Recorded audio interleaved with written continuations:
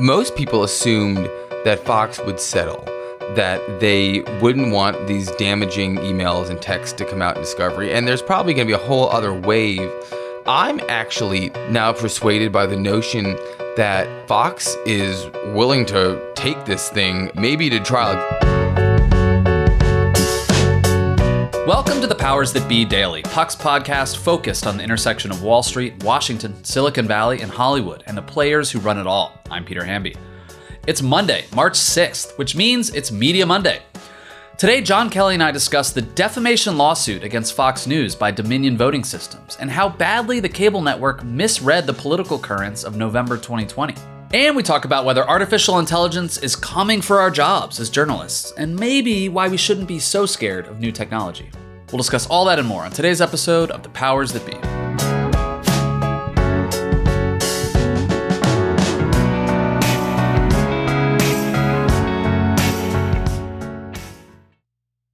This episode is brought to you by Shopify. Do you have a point of sale system you can trust, or is it a real POS? You need Shopify for retail. From accepting payments to managing inventory, Shopify POS has everything you need to sell in person. Go to shopify.com/system, all lowercase, to take your retail business to the next level today. That's shopify.com/system. Happy Monday, everybody. If it's Monday, it's Media Monday, and I'm joined by my boss, my best friend in the whole world, John Kelly. John, we got scolded by a devoted Puck fan and Powers That Be listener to not talk about sports so much on the podcast like we did last time. We did a little bit of a too long detour on Patrick Ewing and Georgetown, but we won't talk that much about sports, but no promises. Sports is media, after all. No promises. Yeah, this is it. We're getting hard feedback that this is not College Sports Monday or Big East Monday. I do want your views maybe offline about this insane situation unfolding at the University of Alabama men's basketball team where, what looks like the number 3 pick in the NBA draft next year was a witness to a tragic murder. And there's all kinds of just utter confusion about what the university should do here. He has legal rights to play, yet he's attached to this scandal, even though it's indirect. And it's one of those things where like the legal conversation and the media conversation are so different. And there's also, I think, an element of racism that is coursing through it as well. But you know what, though? That's not this show. People don't want to care. They don't care what I think about this or what you think about this. Brandon Miller, star guard for Alabama. Yeah, I mean, it's a culture story. It's a race story. It's a sports story. It's a media story. It's a crime story. It's not just sports. Anyway, there's lots of sports stories that fly off into other regions of commentary. So we reserve the right to talk about things like that, but not today. John, I want to talk to you about this $1.6 billion defamation lawsuit by Dominion Voting Systems against Fox News. And Eric Gardner has written about this, and he's been on this podcast talking about it from a legal perspective. Rupert Murdoch, earlier this week, it was revealed in testimony that he wishes his Fox hosts hadn't gone so far down this road and they could have, changed tacks earlier. And he basically admitted they were lying. Mm-hmm. Eric's take on this whole thing is with the text messages from people like Tucker Carlson and Laura Ingraham and Sean Hannity, basically showing that they thought Trump and his legal team were full of shit. They went along with the big lie anyway. Even so, it's like still a hard burden to prove because the lawsuit is about whether Fox specifically defamed Dominion voting lawsuits. And what this lawsuit is revealing is it's proving what we all knew, that all of the election hacking and all the lies were all bullshit. We're now finding that Fox News hosts and producers knew it was bullshit, went along with it anyway. But did they specifically defame Dominion Voting Systems? And so, you're not an attorney, obviously, but you, like Rupert Murdoch, are a media CEO. What do you think? Is Fox going to have to pay this out? One thing Eric said too was like he's just surprised Fox hasn't settled at this point. Yeah, well, I think that most people assumed that Fox would settle, that they wouldn't want these damaging emails and texts to come out in Discovery, and there's probably going to be a whole other wave. Another pretrial inning in these court cases where counsel for each side, usually the defendant, tries to argue that certain things are inadmissible, which of course makes people's radar go up that, oh my God, what did they say there that they're trying to rule inadmissible? I'm actually now persuaded by the notion that Fox is willing to take this thing another beat, maybe to trial, but that they're willing to move forward here, and that at the very least, it's a level of gamesmanship. Got to give it to the Republicans. I feel like, they're always willing to push it. I think if this was CNN or MSNBC, they would have settled years ago. 1.6 billion does seem high. It seems like there's been some aggressive sloppiness. Dylan and Eric published a crosstalk conversation on Friday that pointed out that this comment that Murdoch was alleged to have said about how he saw neither blue nor red, but only green, actually was sort of misattributed. That was at the prompting of the lawyers who put those words into his mouth, and he kind of consented. So there's a level of aggression here. But where damage is done, and I think that there's absolutely, obviously a case, of course, I'm not a lawyer here, and I don't know how you really assess that kind of damage. But someone made an interesting point to me the other day that just resonated with me, and I'm not trying to be contrarian here at all. But when you think back to like the sort of wild days of 17 and 18, when the Mueller report was sort of this largely at that point speculative document, and it's not hard to picture an anchor on MSNBC having on a slightly wingnutty person who was making claims about Trump that actually turned out to be totally not true, and that's not the same as defaming a business here. And election denialism is obviously incorrect and terrible in many ways. But there was a liberal flu that I think caught on in the public in 2017, 2018, a sort of golden shower flu that that the culture has largely forgotten when assessing this Fox News case. And I'm not trying to make a contrarian point here. Someone made it to me, and I thought that is quite true. And maybe it speaks to your question about the fact that a $1.6 billion damages reward would seem high. Yeah, I mean, the MSNBC argument you just made is more or less kind of what Fox's attorneys are saying. And like, this is a quote that they said in one of their legal filings. Far from reporting the allegations as true, hosts inform their audiences at every turn that the allegations were just allegations that would need to be proven in court in short order if they were going to impact the outcome of the election. And to the extent some hosts commented on allegations, that commentary is independently protected opinion. Look, again, the law will decide who wins that argument. But like on cable news specifically, like punditry, you allege something or you report, they call it like the first draft of history. Like that's our excuse in journalism, right, for constantly shifting stories or stories that need to be updated later. It's clear that like Fox hosts were intentionally and maliciously going forward with these quote unquote allegations. But yeah, I mean, did someone pee on Donald Trump is a sentence that was certainly uttered probably rather on MSNBC or CNN or all over the internet. The bar for defamation against a public figure is really high, as the Sarah Palin lawsuit against the New York Times showed. Yep. I'm happy to see these folks embarrassed because it's just so asinine and malicious. Like that just gives me some joy.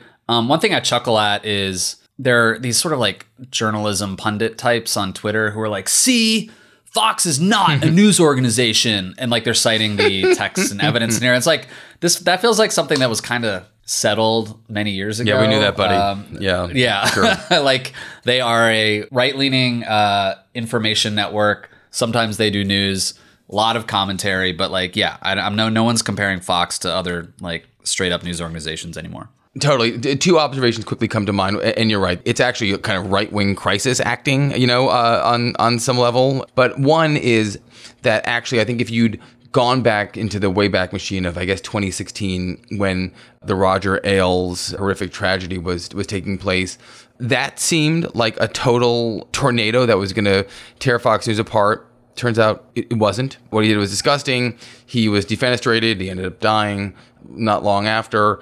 And Fox News survived it. Is Dominion survivable? Yes, I think so too. But what's so interesting when you actually dig into the comments, the emails, and the text threads, which I agree with you are not surprising at all. I sort of always assumed that at the end of the day, Tucker Carlson and Laura Ingraham were sort of people who were personae.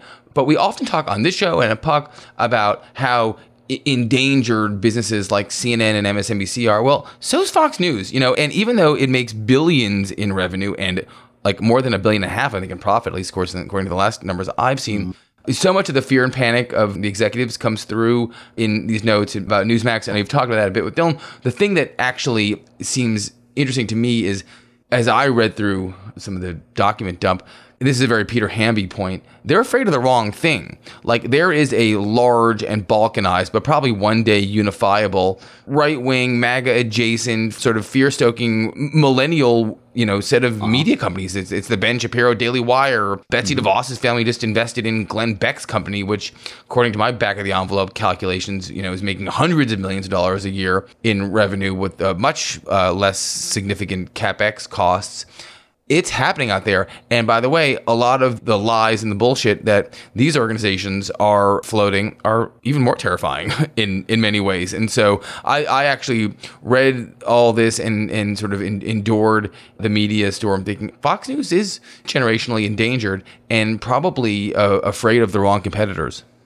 I am so glad you said that. That was going to be my sort of final note on this. Like, looking through those text messages, like the stuff from the deposition, Fox was, and all these hosts and producers and maybe Rupert were worried about eyeballs going to OANN and Newsmax. And that's just like such a panicked overreaction to a very specific moment. And I was having the same reaction to like tweets like that election week also in 2020, where reputable strategists and pundit types on Twitter and everywhere were like, well, even if Trump lost, the nomination's his in 4 years. That might be true, but it might not. And like political journalists and people in the media are like so addicted to the present and like whatever's happening in the moment, they often lack long-term perspective. They can't see around the bend or be open to the possibility that things may change. And so, yeah, I don't think Fox was ever going to like lose enough viewers to One America or Newsmax. Like, there was a fever going on in the Republican Party. That fever is still around. Yep. It manifested in its worst case on January 6th. And the fever might die down a little bit, but like the notion that so many Trump fans were so rabid that they would totally cut off Fox News, which is just everywhere, like compared to those other networks. It's just kind of like a silly fear. And yeah, I mean, like Tina wrote about like the Daily Wire's scale, and like there's just so many new kinds of conservative media out there geared toward people under 40 specifically. Dan Bongino's podcast, the Daily Wire.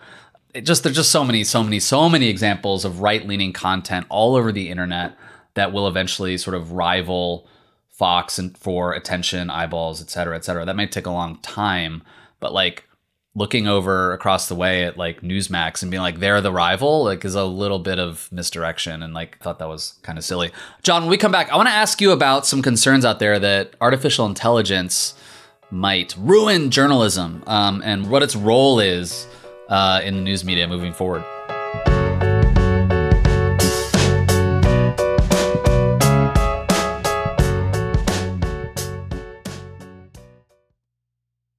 This episode is brought to you by Shopify. Do you have a point of sale system you can trust, or is it a real POS? You need Shopify for retail. From accepting payments to managing inventory, Shopify POS has everything you need to sell in person. Go to shopify.com/system, all lowercase, to take your retail business to the next level today. That's shopify.com/system.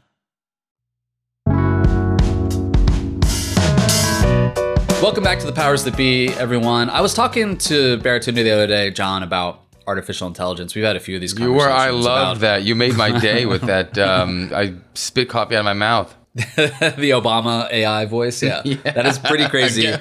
I mean, I've been spraying those around to friends, like funny Obama and Biden impersonations. Something jumped out at me the other day, though. CNN had a piece. Basically, they're citing a memo that the CEO of Axel Springer, Matthias Döpfner, wrote and sent to a bunch of his newsrooms and companies. Axel Springer owns Insider, Politico, Bild. Basically, he said, artificial intelligence has the potential to make independent journalism better than it ever was, or simply replace it.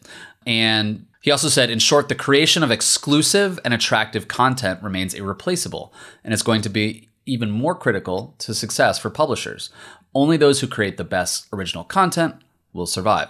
Now, that is a timeless admonition in the world of media and the world of content. I've seen some tweets and some sky is falling commentary from journalists saying like AI is going to ruin journalism. There are certain things that AI can do, like I'm okay with. Sometimes I'll look for like a stock price, for example, and I think it's like Market Watch or something. Like we'll just be like, this stock was up today and like they, outperformed the market on a strong trading day. And it's like a 3 or 4 sentence like bot write up of just a very dry set of facts. And that kind of makes sense to me. Like you don't need a human being with like salary and benefits to write something like that. The stuff that Matthias was saying in that memo was right. Like the kind of dry fact-based, like searching for who won this game. Like there's lots of like little sports blurb write-ups now that are generated by bots. That seems okay so far to me. It's the stuff that AI can't do is like investigative reporting, analysis, original reporting, sort of like on the ground, like human touch and insight, like, having a reporter, in Ukraine, for example. What do you think? Like, is AI going to like come for all of our jobs, or are these fears sort of overblown? I think AI, it has been coming for all of our jobs for a long time, in a lot of ways. I think about, not saying anything revelatory here, but when you think about the sort of like prosaic parts of life over the course of our lifetimes as 40-ish ex-lennials or whatever we are, when your mom took you to the grocery store as a kid, there was a cashier and a person doing the bagging, and then 10 or 15 years later, check yourself out cart that replaced a couple of the aisles. And then 10 years later, there was just Instacart and Amazon and like, boom, and there's just massive displacement. What does that look like in text-based journalism? It means, first of all, that a lot of the garbage that was never necessary or ever wanted, the sort of, the Huffington Post hate crimes that we talked about in the last episode, it will no longer be produced by underpaid 22-year-olds, but by a bot, and that's fine. A human being should not have to write what time is the Super Bowl on this year. I think it's fine if a ChatGPT does that. I think that the point that Matthias was trying to make was that the internet has made clear that only the companies that do good stuff win. There are going to be a lot of companies that don't do good stuff. In fact, the BuzzFeed stock price bounced for once when the CEO, Jonah Peretti, said that they were going to replace a lot of their lower rung labor one day with ChatGPT, or they expected to, because a lot of it could be, kind of algorithmically and AI composed, and the market agreed with him. So, I think we definitely, like, just broadly in media, we are countenancing a world where there is the really good stuff that you pay for, and there is everything else, which is free, and huge ad systems will run through the free stuff. Ad stuff has a lower margin usually, especially when you're talking at huge scale. So the more that companies can pull down costs, the higher the margin, the better for everyone. So I wasn't surprised by any of this, and I think that anyone who's terrified that AI is coming for their job was already very vulnerable. And it is a writer's instinct to see themselves, as a victim of many circumstances. And I think that when you fathom all the consequences of AI in the world, there are many professions that are much more vulnerable than media makers.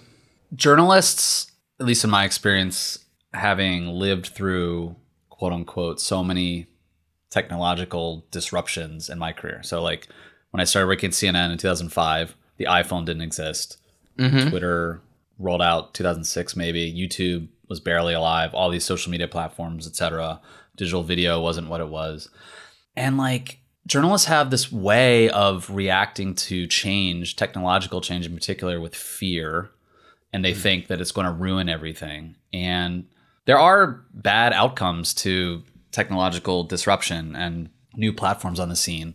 But you can also harness some of the opportunities. And I just think that this is hard to say, but like I just don't think journalists always need to be on their back heel when there's like a new technology that comes around and be like, oh my God, it's going to ruin everything. Like I'm not a huge Twitter fan, but like you could see what its value was and how it was grabbing people. And I remember in like 2006 going up to a senior producer on the Situation Room where I worked at the time.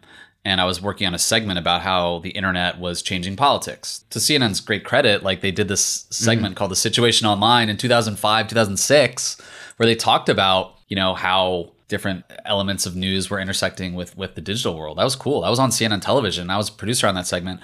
I pitched the senior producer on a segment about Twitter and how politicians were using Twitter in very basic ways. Like I'm going to Iowa, like in a very primitive manner that we used Twitter back then. And this producer looked up at me and goes, "Never say the word Twitter around me ever again."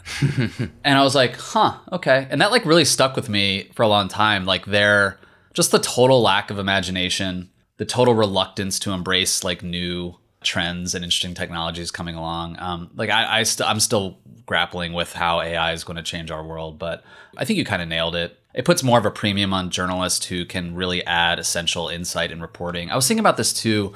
A friend of the show, Jonathan Martin, one of my good friends, wrote a preview piece in Politico about the Chicago mayor's race the other day. And there's not a lot of reporters who can go to Chicago, get interviews with all the relevant candidates, talk to like all the like important strategists, do the man on the street voter thing. But you also have like enough of a sense of history to put it in perspective. And you have enough like regional knowledge to drop like sentences and like regional slights into your article. Like, this is a sentence that he wrote. This is an actual sentence that only J. Mark could write. Fearful that Lightfoot would lose to him in a runoff, she initially targeted Chuy Garcia, accusing him of negotiating a political peace with now indicted former State House Speaker Mike Madigan. The sort of bargain that's about as appealing to Chicago liberals as living in Joliet. Like, it's such like a very specific like J-Mart political line that an AI bot, like literally... Yeah, like three reporters could make that reference and get away with it. Yeah. And an AI bot just could never. So yeah, I mean, I think it puts more of a premium on journalists to deliver the goods. And I think that part of it's okay. We chose capitalism, and for better or worse, we have to live with its discontents. Journalism is a traditionally risk-averse industry for every reason that you would expect. Making a small mistake can really set a career back in profound ways. When you see small technological innovations or big ones like ChatGPT and all these other AI bots, I just hope that this industry or this part of media quickly identifies ways to utilize them rather than ways to roll their eyes and pretend that they don't exist. Because I can tell you, if you're having a similar conversation in any Fortune 500 company right now, they're trying to figure out how to use these new technologies to expedite workflow, expedite product, and make as much money as possible. And I think that is often the right attitude. All right, John. Thanks so much, man. Thanks so much for listening to another episode of The Powers That Be. As a reminder, The Powers That Be is the official podcast of Puck. We'd like to thank Ben Landy, Liz Goff, and Alex Bigler for their editorial and production guidance. If you like what you hear, please share with a friend. It really helps us keep delivering the inside scoop that only Puck can offer. Follow us on Twitter at Puck News. I'm Peter Hamby. See you tomorrow. This has been a presentation of Cadence 13 Studios. Please listen, rate, review, and follow all episodes wherever you get your podcasts. The Powers That Be Daily is executive produced by John Kelly, co-founder of Puck, Chris Corcoran, chief content officer and founding partner of Cadence 13, and produced by Ben Landy, executive editor at Puck.